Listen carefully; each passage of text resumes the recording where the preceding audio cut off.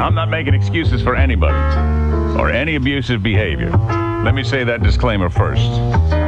But let me just say this much. I understand how a man can be driven over the edge. I understand how you can just go kablooey.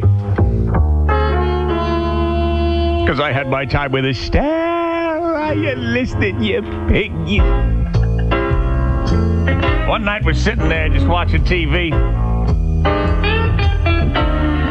She looks at me and says, you know, you get on the radio, you talk about what kind of man's man you are.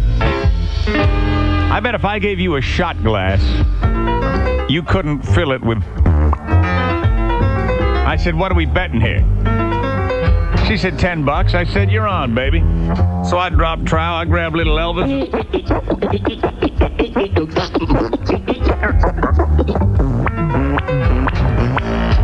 Yeah.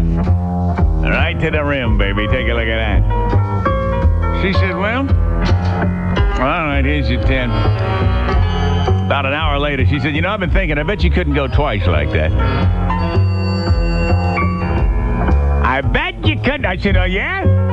$20? She said, you're on, $20.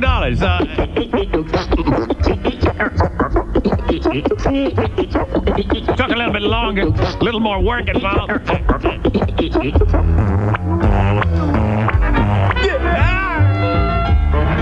She said, well, I never thought you had it in you. About an hour later, she says, you know something? All right, so you're good for 2 times at bat. So are most guys. 3 times at bat, that's impressive. I said, $50? You got $50? She said, yeah, I got $50. Now I'm sweating a little bit. A little uncomfortable. Bobbing my head.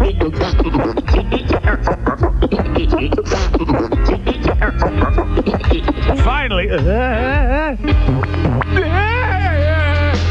one of them painful Shangri-Las. You ever had a painful one? And I was glad to be done with it. I snatched a 50. I said, man, I gotta lay down. She said, all right, lay down, old man. Lay down. That's it, huh? 3 Shangri-Las. She's gotta lay down. Hey, I'll get your iron lung ready for you. I said, you want to see number 4? $100. She said, $100. Go ahead.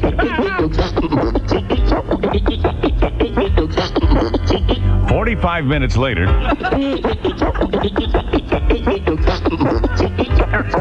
I was just like, you want to talk wrong. You want to talk. Oh, I sat down. I could hardly see. Oh, I looked at her. I said, what do you want to bet now? She said, well, my sweet little sister's coming over with the whole cheerleading squad. I bet they get a real good night's sleep. WRC.